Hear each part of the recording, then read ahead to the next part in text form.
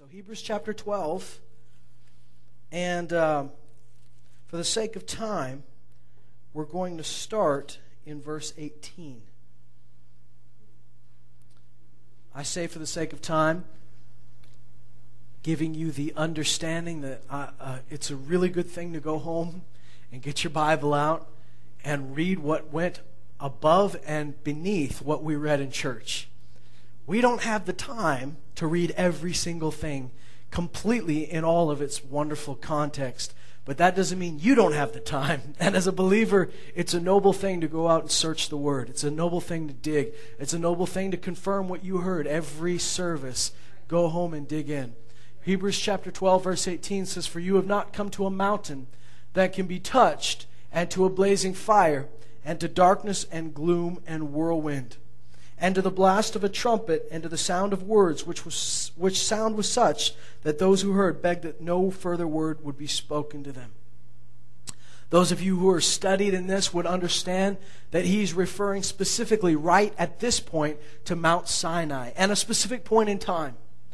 When the law was given, when God visited Moses on the mountain, it was probably one of the most intense manifestations of his presence that I think the nation of Israel had seen. We know that his presence was in the tent of meeting. We know that his presence was in the tabernacle, and yet there was something about this meeting with Moses that was another level.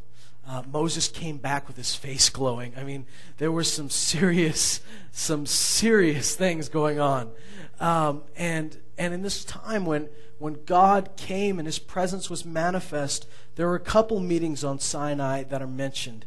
And in this particular one, his presence was so strong that there was great terror in the nation of Israel, because they knew that contact with that presence wouldn't be good for them. The reason for that is that they were still in the old covenant, and any sin could not stand in the presence of God. That there was such a manifestation of his holiness that there was no room for any fleshly thing. At this point, they were given strict direction that not any person or even a beast would touch this mountain, because if they did, they'd be consumed. That's how strong the presence of God was on this mountain. That if anything that had a touch of sin on it touched even the mountain that God was on, they would die. So there was great fear, because what we're seeing here is he's describing the things that they saw. He said there's a mountain that can be touched, and to a blazing fire. The presence of God manifested at this point like a fire. And to darkness and gloom and whirlwind. So you had fire, you had whirlwind, all of these things.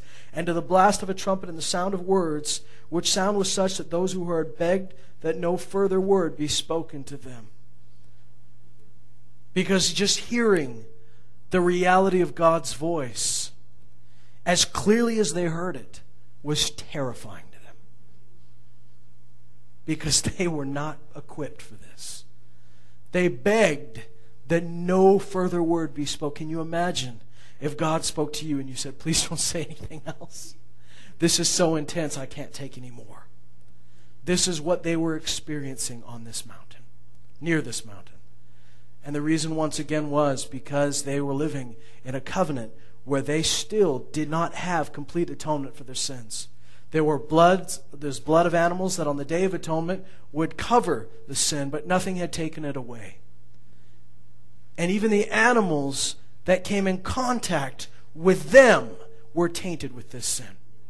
Do you know, when you study the sacrifice on the Day of Atonement, there were even the animal being sacrificed had to be cleansed. Even the elements had to be cleansed by the sprinkling of blood, because it came in contact with sinful people. By petting your dog, you transferred some guilt onto him. Can you imagine that? That there was such a reality of the presence of God that even the tiniest bit of sin could not be tolerated. Now remember, he's saying you have not come to this mountain. This is what they experienced. This is not the experience of the church in the New Covenant. And we're going to see why in a moment.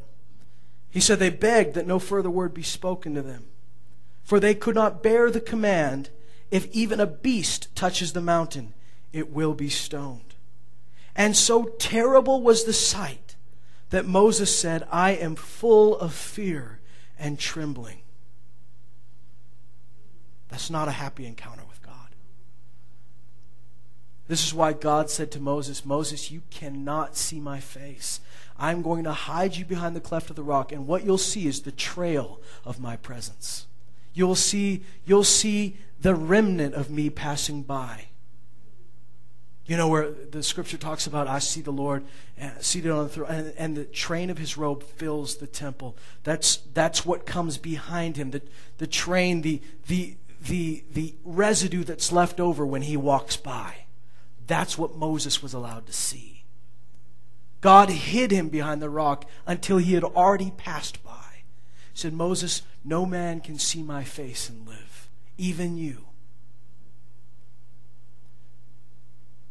So Moses says, I am full of fear and trembling. And it says this, but, because he says, you've not come to this mountain. You've not come to Mount Sinai where you have to tremble in a fear that keeps you away from God. You see, we're going to talk about that tonight. The Scripture, Old and New Testament, is full of the fear of God and the fear of Christ being a good thing. The fear of Christ is never said in a bad way. In Romans 8, it says you've not received the spirit of slavery leading to fear again, right? So you might read that and go, well, I'm never going to be, so no fear, no fear whatsoever. And then if you go to Romans 11, then right then he says, but don't be conceited, but fear. He tells the believers this. Don't be conceited, instead fear. Wait, you just told me I haven't received the spirit that leads to fear. And now you told me to fear. And then 2 chapters later, Romans 13, he said, give taxes to whom taxes are due, customs to whom customs are due, fear to whom fear is due, and honor to whom honor is due. So, am I supposed to fear or am I not supposed to fear? Can we take this down just a touch? Am I supposed to fear or am I not supposed to fear? Well, we understand that there's 2 different types of fear. There is a fear of God that is not from God. There is a fear of God that drives you away from God. There is a fear of God that draws you to God. That's how we know whether it's from Him or from the other one. In 2 Corinthians chapter 7, we see godly sorrow and the sorrow of the world. Godly sorrow says is according to the will of God, but the sorrow according to the world works death. People get them mixed up. They might think, well, this sorrow, I'm supposed to feel bad about this. I'm supposed to feel rotten about this. The Bible says in 2 Corinthians 7 that the sorrow according to the will of God is for one purpose and one purpose only, to bring you to a place of repentance. And then it says, which leads to salvation without regret. So there's a sorrow according to the will of God that makes you say, stop doing that, it's killing you. You stop it, and it says, never regret that. Never think about it again, it's wiped away, it's clean. But the sorrow according to the world is not specific. It doesn't point out one thing. It says all of you is bad. And here are the reasons why. It brings up your past. It burdens you down with guilt and shame and makes you feel like you cannot come into the presence of God. That sorrow works death in your life. One of them brings you to God, because repentance takes place in His presence. This is where you come and you say, I'm turning, and He brings that pure knowledge of Him, and there's not regret there. There's not guilt. There's not shame. You realize that in Christ you've been made righteous. There's no blood guilt. There's no stain on you. But the sorrow of the world works death in your life because you live for the rest of your life condemned and ashamed. So one might think that they're the same, but they're not. The same thing is with fear. The enemy would love to have you develop a type of fear of God where you constantly feel so unworthy that you feel that if you were to stand in His presence, you would be consumed, so you never venture into His presence. I don't want to go into the presence of God because I don't know what would happen if I did. That is not a good fear of God.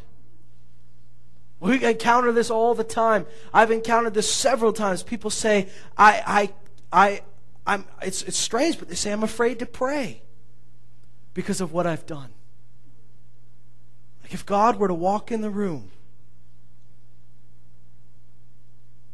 and you were to approach Him, that you'd be wiped out.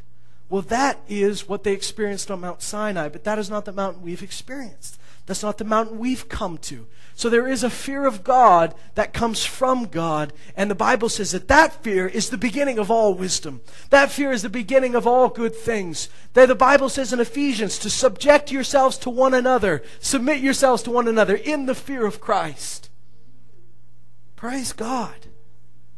Book of Isaiah prophesies about Jesus. Says that there will be a day where I will send my servant, and here is the Spirit I will put upon him. The Spirit of wisdom and knowledge and counsel. But one of the things it says, it's the Spirit of the fear of the Lord. So Jesus had the fear of the Lord. Now, did Jesus sin? Well, this should be an easy question. Did Jesus ever sin? No. So that fear was not born out of, as 1 John says, this was not a fear out of punishment. Remember, the Bible says perfect love casts out all fear, for fear involves punishment. But Jesus was not afraid of being punished. This fear was not a fear that kept him away from God. This was a fear that caused him to worship God. Even though he was God come in the flesh, he honored the Father. And that spirit that he received was a spirit of the fear of the Lord. So we've come to Mount Zion. We haven't come to Mount Sinai. We've come to Mount Zion, into the city of the living God. Now think about it. They were afraid to touch a mountain that God touched. God did not live on Mount Sinai. That was not His home. They were afraid to even touch that mountain. And they were supposed to be afraid because God Himself told them, you touch this mountain, you die. Even your animal touches this mountain, he dies. But we've not even come to a mountain on earth that God touched. We've come to His city, His hometown. We've come to the city of the living God, the heavenly Jerusalem, and the myriads of angels. If you look in the column of your Bible or in a nice word study, you'll find out that this could also be translated angels in festive gathering or festive dress. So these angels are there for a party. These aren't angels that are going to smack you across the head as soon as you get into the city. These aren't angels that are going to bend you over to the knee and give you a spanking. These are good. These are angels that are happy. They're rejoicing. This sounds like a way better experience for us, doesn't it? It says, to the general assembly and church of the firstborn. That word firstborn is actually plural in the Greek, which means that we are all firstborn. Because of Jesus, the firstborn, we've inherited the rights of the firstborn. He said, in the church of the firstborn, who are enrolled in heaven, and to God, the judge of all, and to the spirits of the righteous made perfect. So these are Old Testament saints whose faith was credited to them as righteousness. And because of that, through Jesus' sacrifice, remember the Bible says that Jesus preached. He went down and He preached. Well, who did He preach to? He preached to these guys who were in the bosom of Abraham, who were protected because of their faith, had been preserved from the punishment of hell, but still could not stand in the presence of God because they weren't perfect. And only perfection stands in the presence of God. So even Abraham, Moses, and Adam, and Gideon, all of your heroes, wherever your heroes might be in the Old Covenant, David, none of them could go into the presence of God. The best they could have was paradise in the bosom of Abraham. So Jesus, when He dies, goes down, takes the keys, leads captivity captive, totally beats up and whoops up on the forces of darkness. He brings perfection to these righteous saints. They go now, they are made perfect, and guess what? They're made just as perfect as you. Not more perfect, not less, but just as perfect. Because it's the same blood of Jesus that perfected us all. So these guys are up there. This sounds like a party, right? All of our heroes are there. The angels are ready to party. God is there. And it says this, and to Jesus, the mediator of a new covenant, and to the sprinkled blood, praise God, which speaks better than the blood of Abel, because the blood of Abel cried out, justice, justice, justice, but the blood of Jesus cries out, mercy and not guilty. Because once it's been shed for you, you are judged, not guilty. We've got two mountains. They share some similarities. Both mountains have the intense, manifest presence of God. That hasn't changed, right? Has God changed? No. So technically, the mountains both have the presence of God. They're both full of His presence. They both should be very dangerous to us. If God hasn't changed, we must have changed. Well, you know, we don't seem like better breed than the early Israelites. We're not wearing better clothes. Well, what's different? Of course, it says right here, Jesus, the mediator of a new covenant, and the blood sprinkled, which cries out better things than Abel. Those are the different things. Because of Jesus and because of His blood, we can stand in the mountain of God. We can celebrate in the mountain of God. We can rejoice in the mountain of God and not be afraid. Not be worried that we're going to drop dead. Everything has changed because of Jesus. We see that. But now, there's obviously rejoicing, right? There seems to be a party atmosphere. But listen to this. See to it, verse 25. See to it that you do not refuse Him who is speaking God. So we've just talked about the mountain, Mount Sinai, where His voice was so terrible to them that they said, please don't speak another word. But He didn't stop talking. He is still speaking. And He says now His voice does not carry a threat to us. There's delight in it, but He says don't refuse Him who is speaking. For if those who did not escape when they refused Him will warn them on the earth, much less will we escape who turn away from Him who warns from heaven.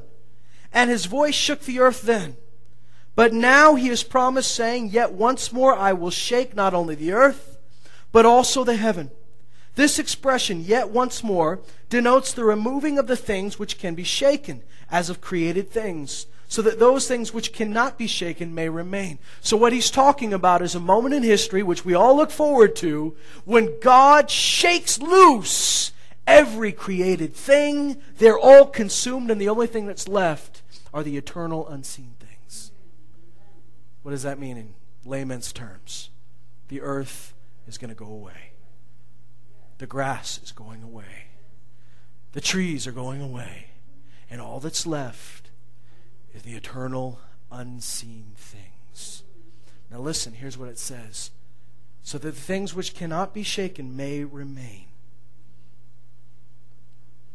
And He says, therefore, since we receive a kingdom which cannot be shaken, since we receive a kingdom which cannot be shaken, which means your inheritance is eternal. Your place in the kingdom is eternal. And when everything else goes away, we will be part of a kingdom that has remained.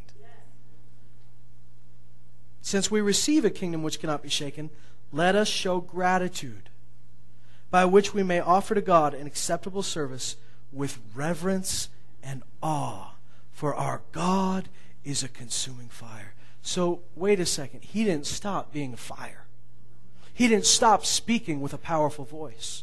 He didn't stop filling the earth with His presence. Filling the mountain with His presence. He didn't stop sending the angels as bearers of His news, as bearers of His commands. But here's the difference. We stand righteous through Jesus' blood, through Jesus' sacrifice, and yet we're still in awe of His voice, of His presence. Now listen, it says we offer a service with reverence. That word reverence, the King James translates as fear. It's not the same word fear that's translated in other places. It's not phobos. It's a different word. It's a word that could be used to say caution. It's a word that could be used just to give something a great degree of respect. Like, I mean, this word is used in literature to talk about like giving something some space, giving it some room because it's so valuable, because it's so powerful or valuable. You know, like a little bit like you'd view a power grid. But you see, God, we understand that the book of Hebrews earlier, in a few chapters earlier, has told us to come boldly into His presence because of Jesus, to come confidently and find help when we need help, not to be afraid of God, not to stay away from Him, but to run into His presence. Not to give Him space, but to run to Him. What is this talking about? This is talking about even though we've been loved by a great love, even though we've been cleansed and can stand to His presence, we never, ever, ever view it as casual that we stand in the very presence of God, that we hear the voice of God that shakes the nations, that shakes the world. That should never be a normal, ordinary, common thing to us. We've come to a mountain that is saturated with the presence of God. How can you treat that like it's normal? What we see here is that when we came to the mountain, there's rejoicing, there's partying, but there's also great reverence and awe. And I want us as a group of believers to find the balance where you can rejoice greatly in His presence. You can feel free, you can feel light, you can laugh, you can sing. And yet at the same time, you understand the gravity of the situation. This is not laughing and singing because we're in fantasy land. This is not laughing and singing because there's roller coasters. This is laughing and singing because we are so grateful and because He has set us free from by so great a salvation. We've been saved. This is the most wonderful thing in the world. The Bible says in His presence there is fullness of joy.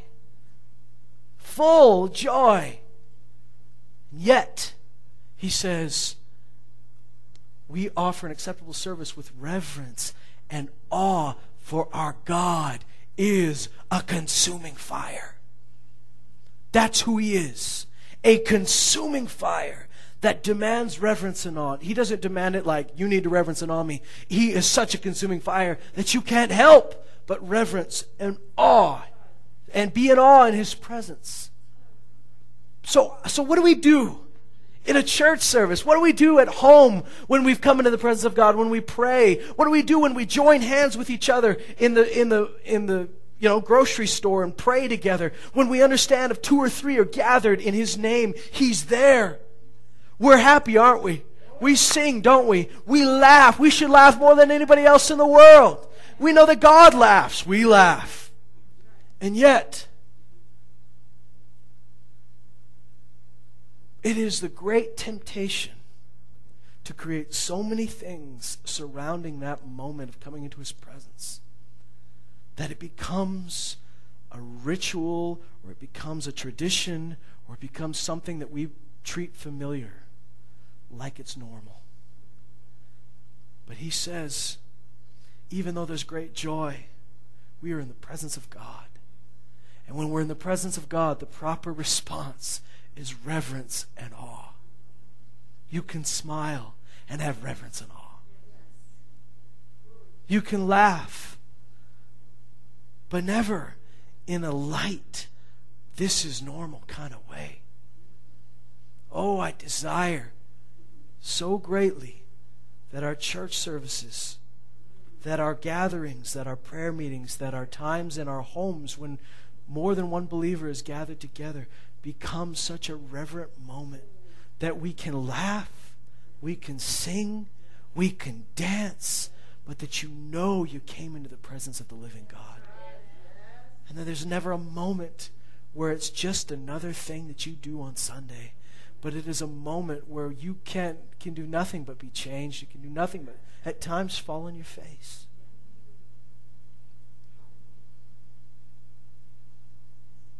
The big thing here is his voice, right? Mount Sinai, his presence is there, but the thing that freaked him out the most was the sound of his voice. Because that voice carried such power. The voice carried. See, when God speaks, it is not just merely a vibration of sound waves. It's not vibration of molecules hitting other molecules that cause you to discern a sound. When God speaks, everything he is contained in his words. Like his character is in his words. The Bible says he holds all things together by the word of his power. I mean, this is not just a sound thing. This is not just a recording. When God speaks, there's so much contained in it. There's life in it. There's light in it. See, when God said, "Let there be light," sometimes we picture his words going out. "Let there be light," and light was. So we picture his words going out, fetching light, bringing it back. But this was before he had created the moon, the stars, the sun, any other source of light. When he said, "Let there be light," his words were light. They didn't have to go get light. They didn't have to make light. They were light. And so when his words come into our lives, it's not a light thing. And I'm not talking about this kind of light. I'm talking about like light versus heavy. It's not an easy, it's not just a flighty thing. When he comes to Mount Sinai, they're terrified by his word. But at Mount Zion, we stand redeemed. We know we're not going to be consumed. We know that there is no punishment for us because Jesus took the full cup of the wrath of God. We know that we are righteous through Jesus Christ, so we don't tremble because we think we're going to get hit. We tremble because we're in the presence of the living God. And there is trembling in the new covenant.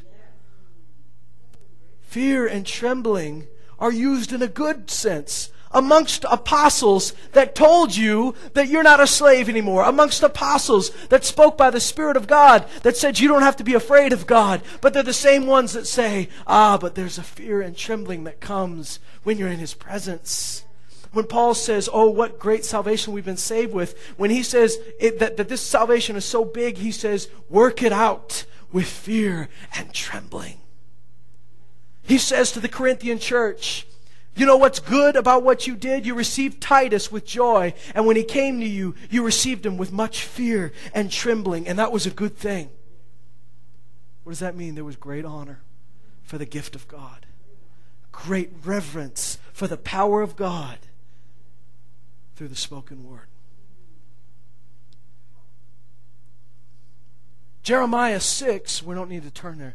But in Jeremiah 6, he's correcting the Israelites for their treatment of his word. He says, "My word has become a reproach to you, and you have no delight in it."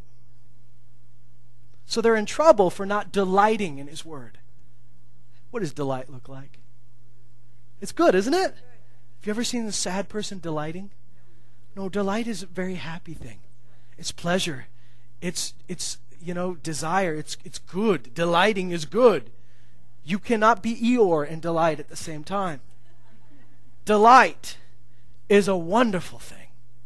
And he says the problem with you is my words have become a reproach and you don't delight in those words anymore. So we're meant to delight in his words. Like when we hear them, we rejoice. We hear them, we delight. But then in Isaiah 66, once again, don't turn there. I'll just quote it to you. Let me read it to you real quick. In Isaiah, he talks about the way he desires that they treat the word.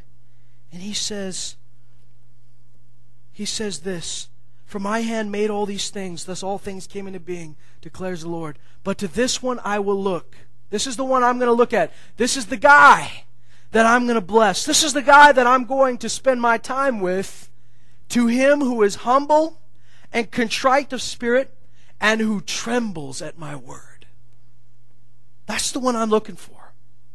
So what's God looking for? He's looking for you to delight in his word and to tremble at that word. And until you can understand that those two things work together, you're not going to have an easy time knowing what to do in the presence of God. Because He desires us to delight in His presence, and yet there be a trembling and an awe in His presence.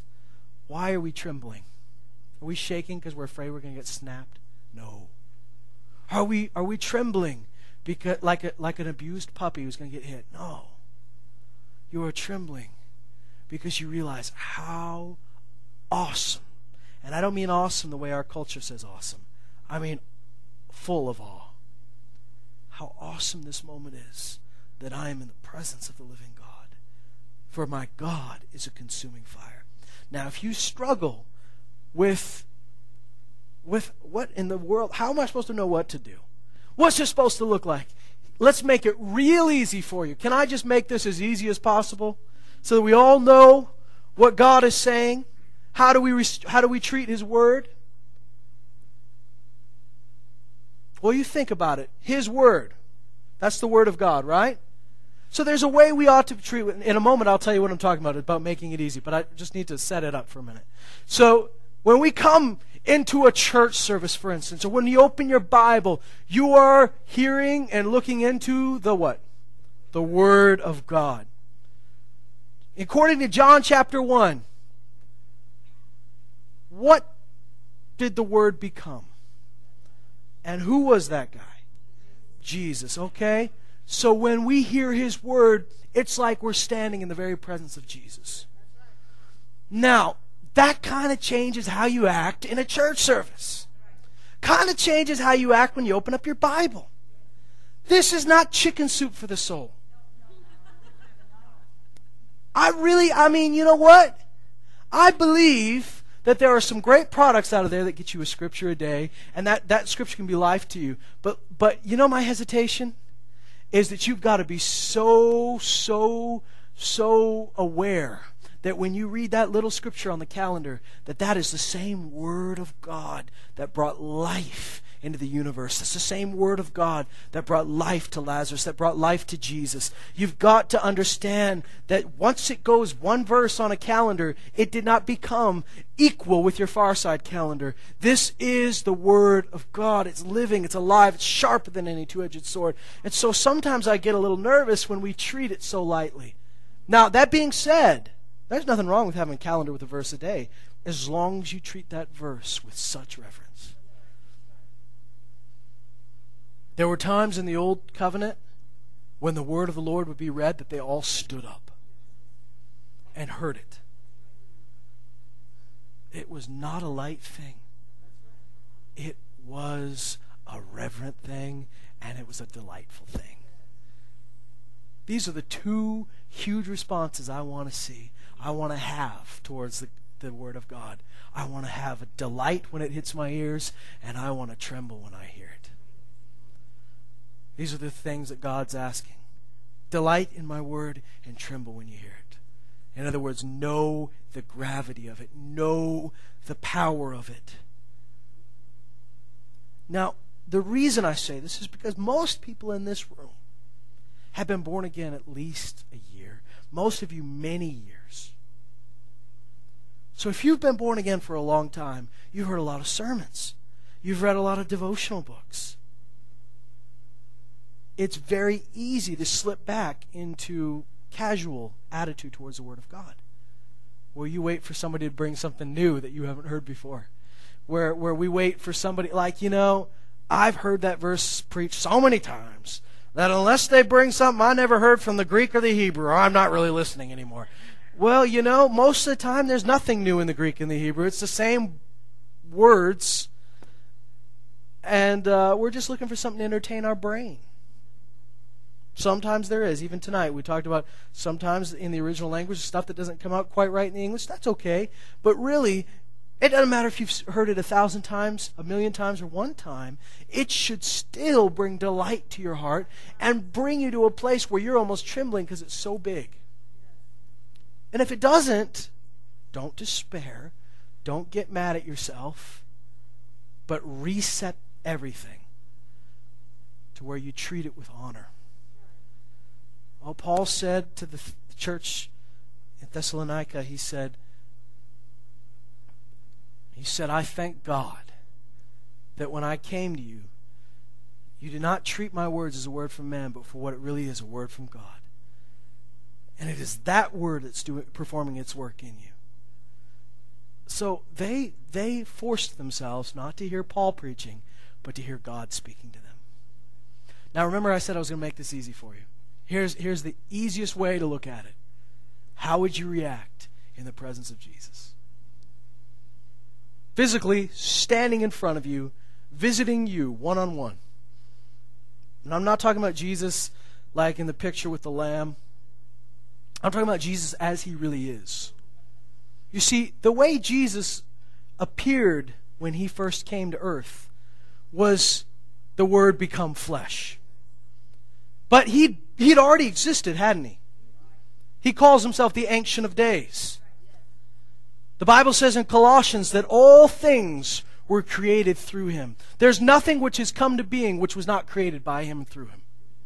He was there before the beginning of the world, right? In the beginning was the Word. The Word was with God, and the Word was God. So we know that Jesus did not just come on the scene when he was born on this earth. He was already existent. Now, he wasn't existent in that same form, but he was with God. He was the Word, right? So when he came to earth, he talked with us, he walked with us, he took on our skin, he looked like us. People looked at him and didn't freak out. In fact, some people said we've known him since he was a boy, and they treated him as common. They didn't treat him with honor. But now, what does he look like now? Well, I'm sure he's Jesus. He can appear any way he wants to appear. But if we're going to let the Word be our guide, which we should, what does he look like now? If you were to go visit him right now, would he appear to you like he did when he came to the earth? Absolutely, he could do that. And to many people, that's when they've seen Jesus, that's what they've seen. But how did John see Jesus? When John saw Jesus on the Isle of Patmos, he did not see that picture of Jesus holding a lamb. He didn't see a nice hippie with a purple sash.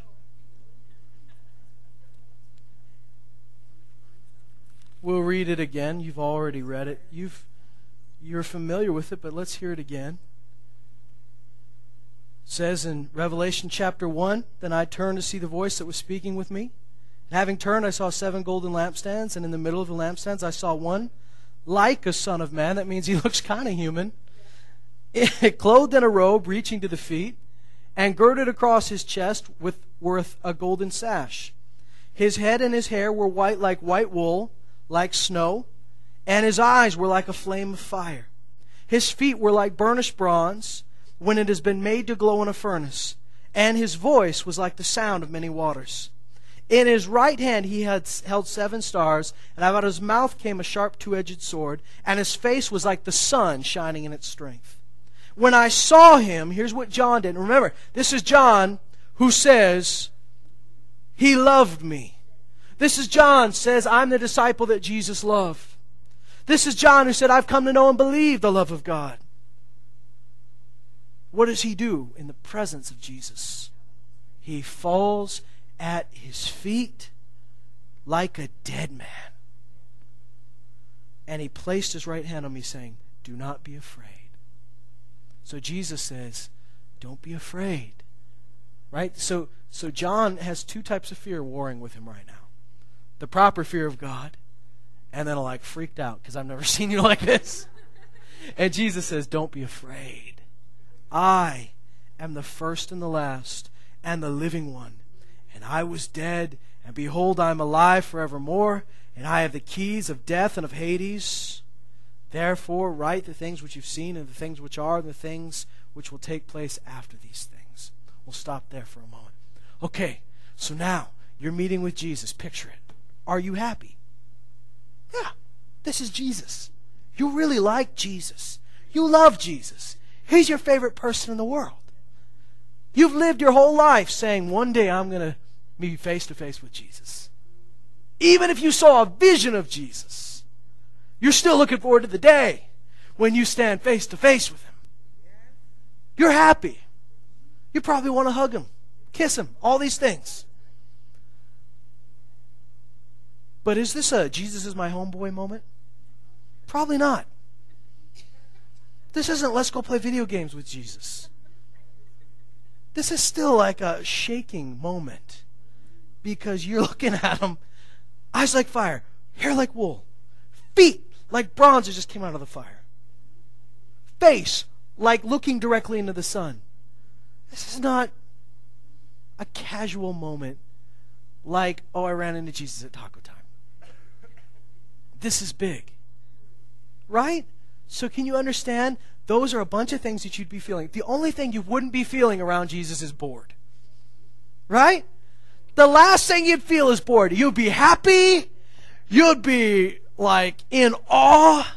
You'd want to laugh. You'd want to cry. But you're not bored. You're not yawning at this moment. This is huge, right? Well, this is what we feel when we properly discern the Word of God. When we discern His voice, you should feel the same way. Happy, I delight in His Word. I tremble at His Word. I'm alive. I feel more alive than I've ever felt. And yet I'm in such awe of this. The last thing I am is bored. The last thing I am is in a routine or a rut. I am in the presence of God. How does this change how we get together on a Sunday morning or Wednesday night? And I'm not saying this like a hypothetical, let's just imagine how it could change someday. I'm talking about like now. Could we walk in the door with such a reverence for God that you still, now some people in history have stressed the reverence for God, but they've totally forgotten the delight and the joy. And people come in like they're in Mount Sinai, like they're going to get zapped any moment. But you're not there. You're Mount Zion. There's angels partying. There's a good time. We come together. We sing. We dance. We laugh. But then sometimes we stress that so much that we get in that ditch and people just act like it's any other party when we're in the presence of God. And where Jesus had no honor, there were no mighty works. Where He has no honor, there's not a true manifestation of His presence. Where there is honor for Him, you'll feel the greatest sense and effect of His presence. Because guys, I don't just want to sense His presence. I want to be changed by it. Goosebumps aren't going to do it. I need to be changed. I need to be quickened. I need to be filled and equipped and strengthened. I'm not just looking for a moment to cry. I'm not just looking for a moment to shiver. I'm looking to be transformed. And that's what He promises us. The Lord promises this to us. Sometimes sit down and read Psalm 112 about how blessed is the man who fears the Lord. And you'll find that this is a man who fears the Lord, but there's great delight. There's great blessing. He sounds like the happiest man in the world. And he says because he fears the Lord, he doesn't fear anything else. There's nothing he's afraid of. When people talk about evil tidings, he's not scared because he trusts in the Lord. We need to reevaluate, reset, and revolutionize the way we treat and handle the Word of God. The teaching of it, the receiving of it, the reading of it, the speaking it, prophesying, everything. Because friends, when you know you have a loaded gun, you treat it different. You don't point it everywhere. You don't fire it off without aiming. The people that prophesy the most without even thinking about what they're saying. I'm not saying think about what they're saying because we know prophecy, true prophecy comes from the Spirit. It's not made up. It's not a matter of one's own interpretation. But the people that just do it, and mix a little bit of their thing in here, mix a little thing, and just kind of treat it lightly, there's not much power in that. But when you do know you have a loaded gun, you aim it where God tells you to aim it, and you don't fire it lightly, you know it's powerful. Now, I believe that the way I'm meant to preach is to preach That's my primary calling is not a prophet. I'm a pastor. And yet when we speak the word of God, the Bible says, let him who speaks speak as the utterances of God, as if God is speaking. So in a sense, it's a form of prophecy, and it's got to be valued. It's not your favorite Bible verse. It's not what you read in the devotional that you got in the mail today. It is what God said to say. Now, if you guys value it, you'll examine it carefully, as the Scripture says. You'll let your spirit bear witness that what this person is saying is true, and you'll hold fast to the word of life. And then there should be great delight when we hear it. David said, I delight in your commandments. They're the joy of my heart. And yet at the same time, like, whoa, that's huge. That hits me. Even if you've heard it a million times, it hits me. And this came to, the funniest thing was I was praying and getting ready to preach tonight. And I realized that I had a system of getting ready and slowly was creeping in a familiarity with the process. Oh, and I stopped where I was and I said, God, if I'm meant to preach the word of the Lord in the power it's supposed to be, and you're wanting people to receive the way they're supposed to receive the word of the Lord, then I better prepare with reverence and awe. And I better pray with reverence and awe. So, it's one of these things where we walk in the church, I fully expect there to be a lot of joy. In His presence, there's fullness of joy. I expect singing. I expect dancing. And I expect such an awe and a reverence for God that you cannot possibly ever be bored. You could not possibly ever get in a routine. When we start to treat it like this, our gatherings are not just going to be social gatherings. Our gatherings are going to be the most powerful, full of His Spirit transforming events of our lives. Not because we're in this building, not because any one person is speaking, but because we've gathered in His name and He's there. Because we've said we're dedicating this time to the hearing and sharing of His Word. And because we're doing that, His Word is the same Word that is going to shake the heavens and the earth. For our God is a consuming fire. So, catch yourself. Watch it. See how you react to the Word of God. Do you know what? Don't stay under guilt and condemnation if you feel that you have I've gotten accustomed to it. I've gotten used to it. Well, then get unused to it. Get back to the place where you know it well, and yet you still reverence it well. That's how we should know Jesus, right? We want to know Him more every day. But that's not getting in a rut. That's the more you know Him. Genuinely, think about it. The more time you spend in the presence of the consuming fire, the more you're really going to be in awe of that consuming fire. I don't think there's anybody that's ever stood in the presence of God, actually standing in His presence, looking Him in the eye, that's ever even thought of being bored. Right? It doesn't happen. So if you think that the more time I'm in the presence of God, the more used to it I'm going to become, you don't know God. You don't know what He's like.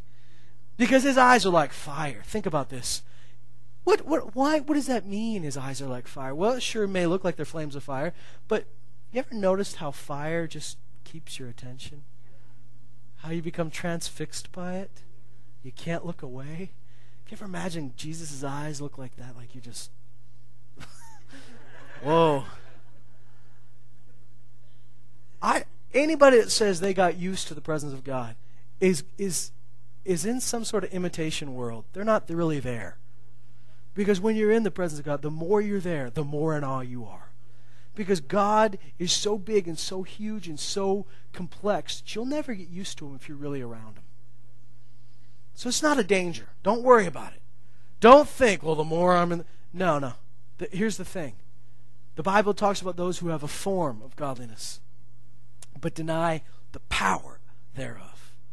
What is a form? A form is the same shape, the same image of something, but not necessarily the same in its fullness. It doesn't have the same mass, the same weight. It may look the same.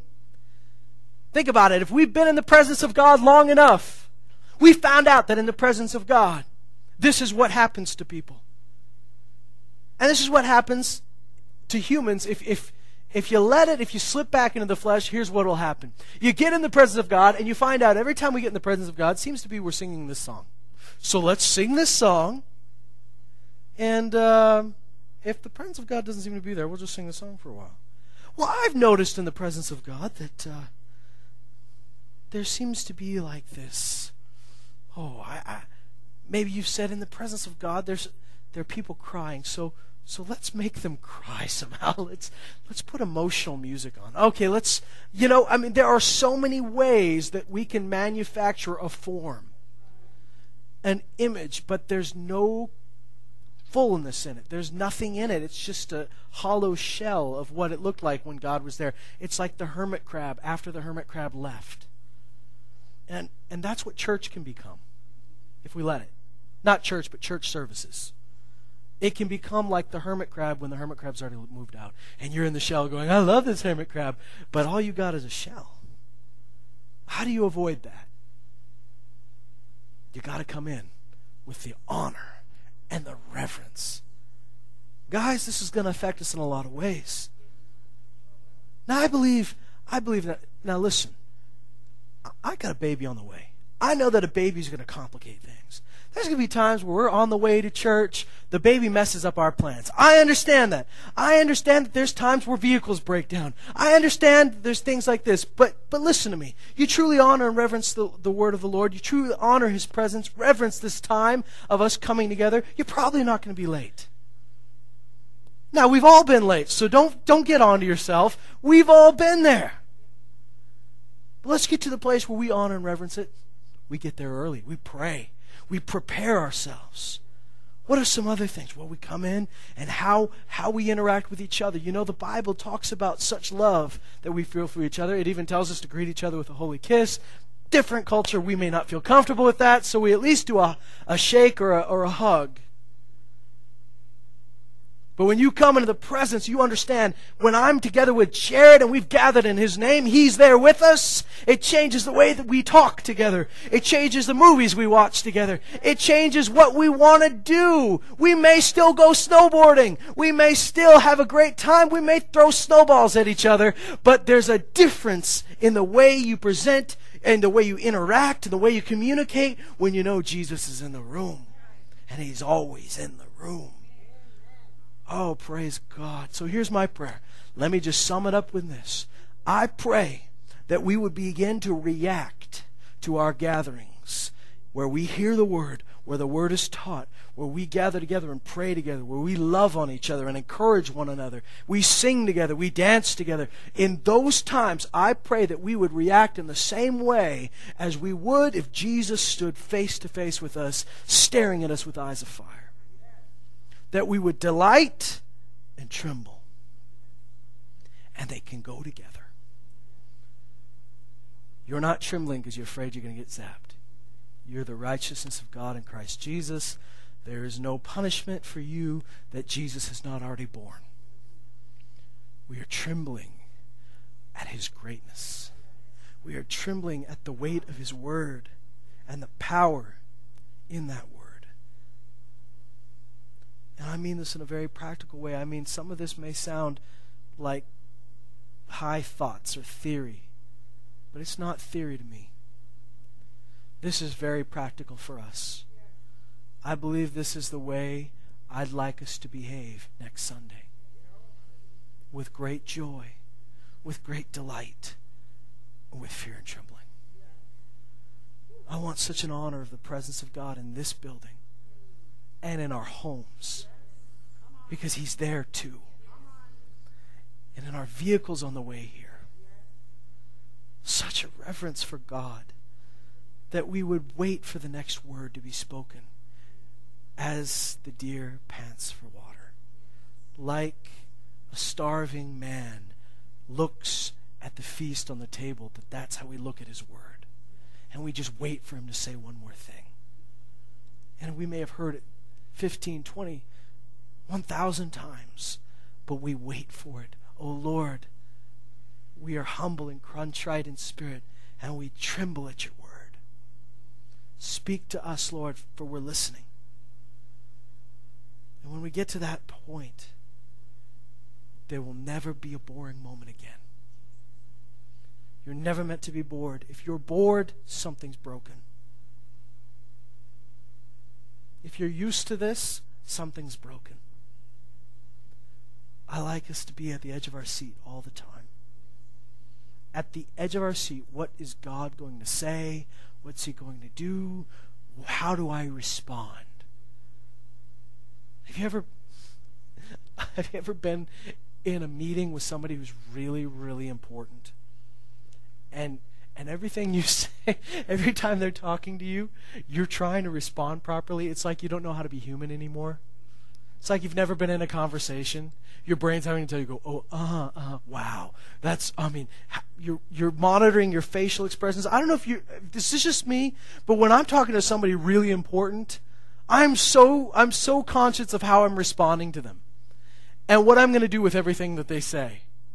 I'm not looking around. I'm like, okay, what do I say now? What do I do now? And maybe I'm too self-conscious, but we know that God wants us to be Jesus conscious and not self-conscious, of course. But there should be an element where you say, when you're in his presence, you hear his word, you go, how do I respond? How does he want me to respond when he says this? Because I know his word's not going to hit the ground without doing something. So how do I respond to that word? How do I react to that word? How does this affect me right now? And what do I do in response to it? Because if Jesus showed up in your room and spoke to you with a message just for you, looked you in the eye, poked you in the chest, you wouldn't just go back to sleep and go, that was weird. Whatever he said would probably change you. Right? Let's let it change us. Let's delight in his word and tremble at the sound of his voice. Amen?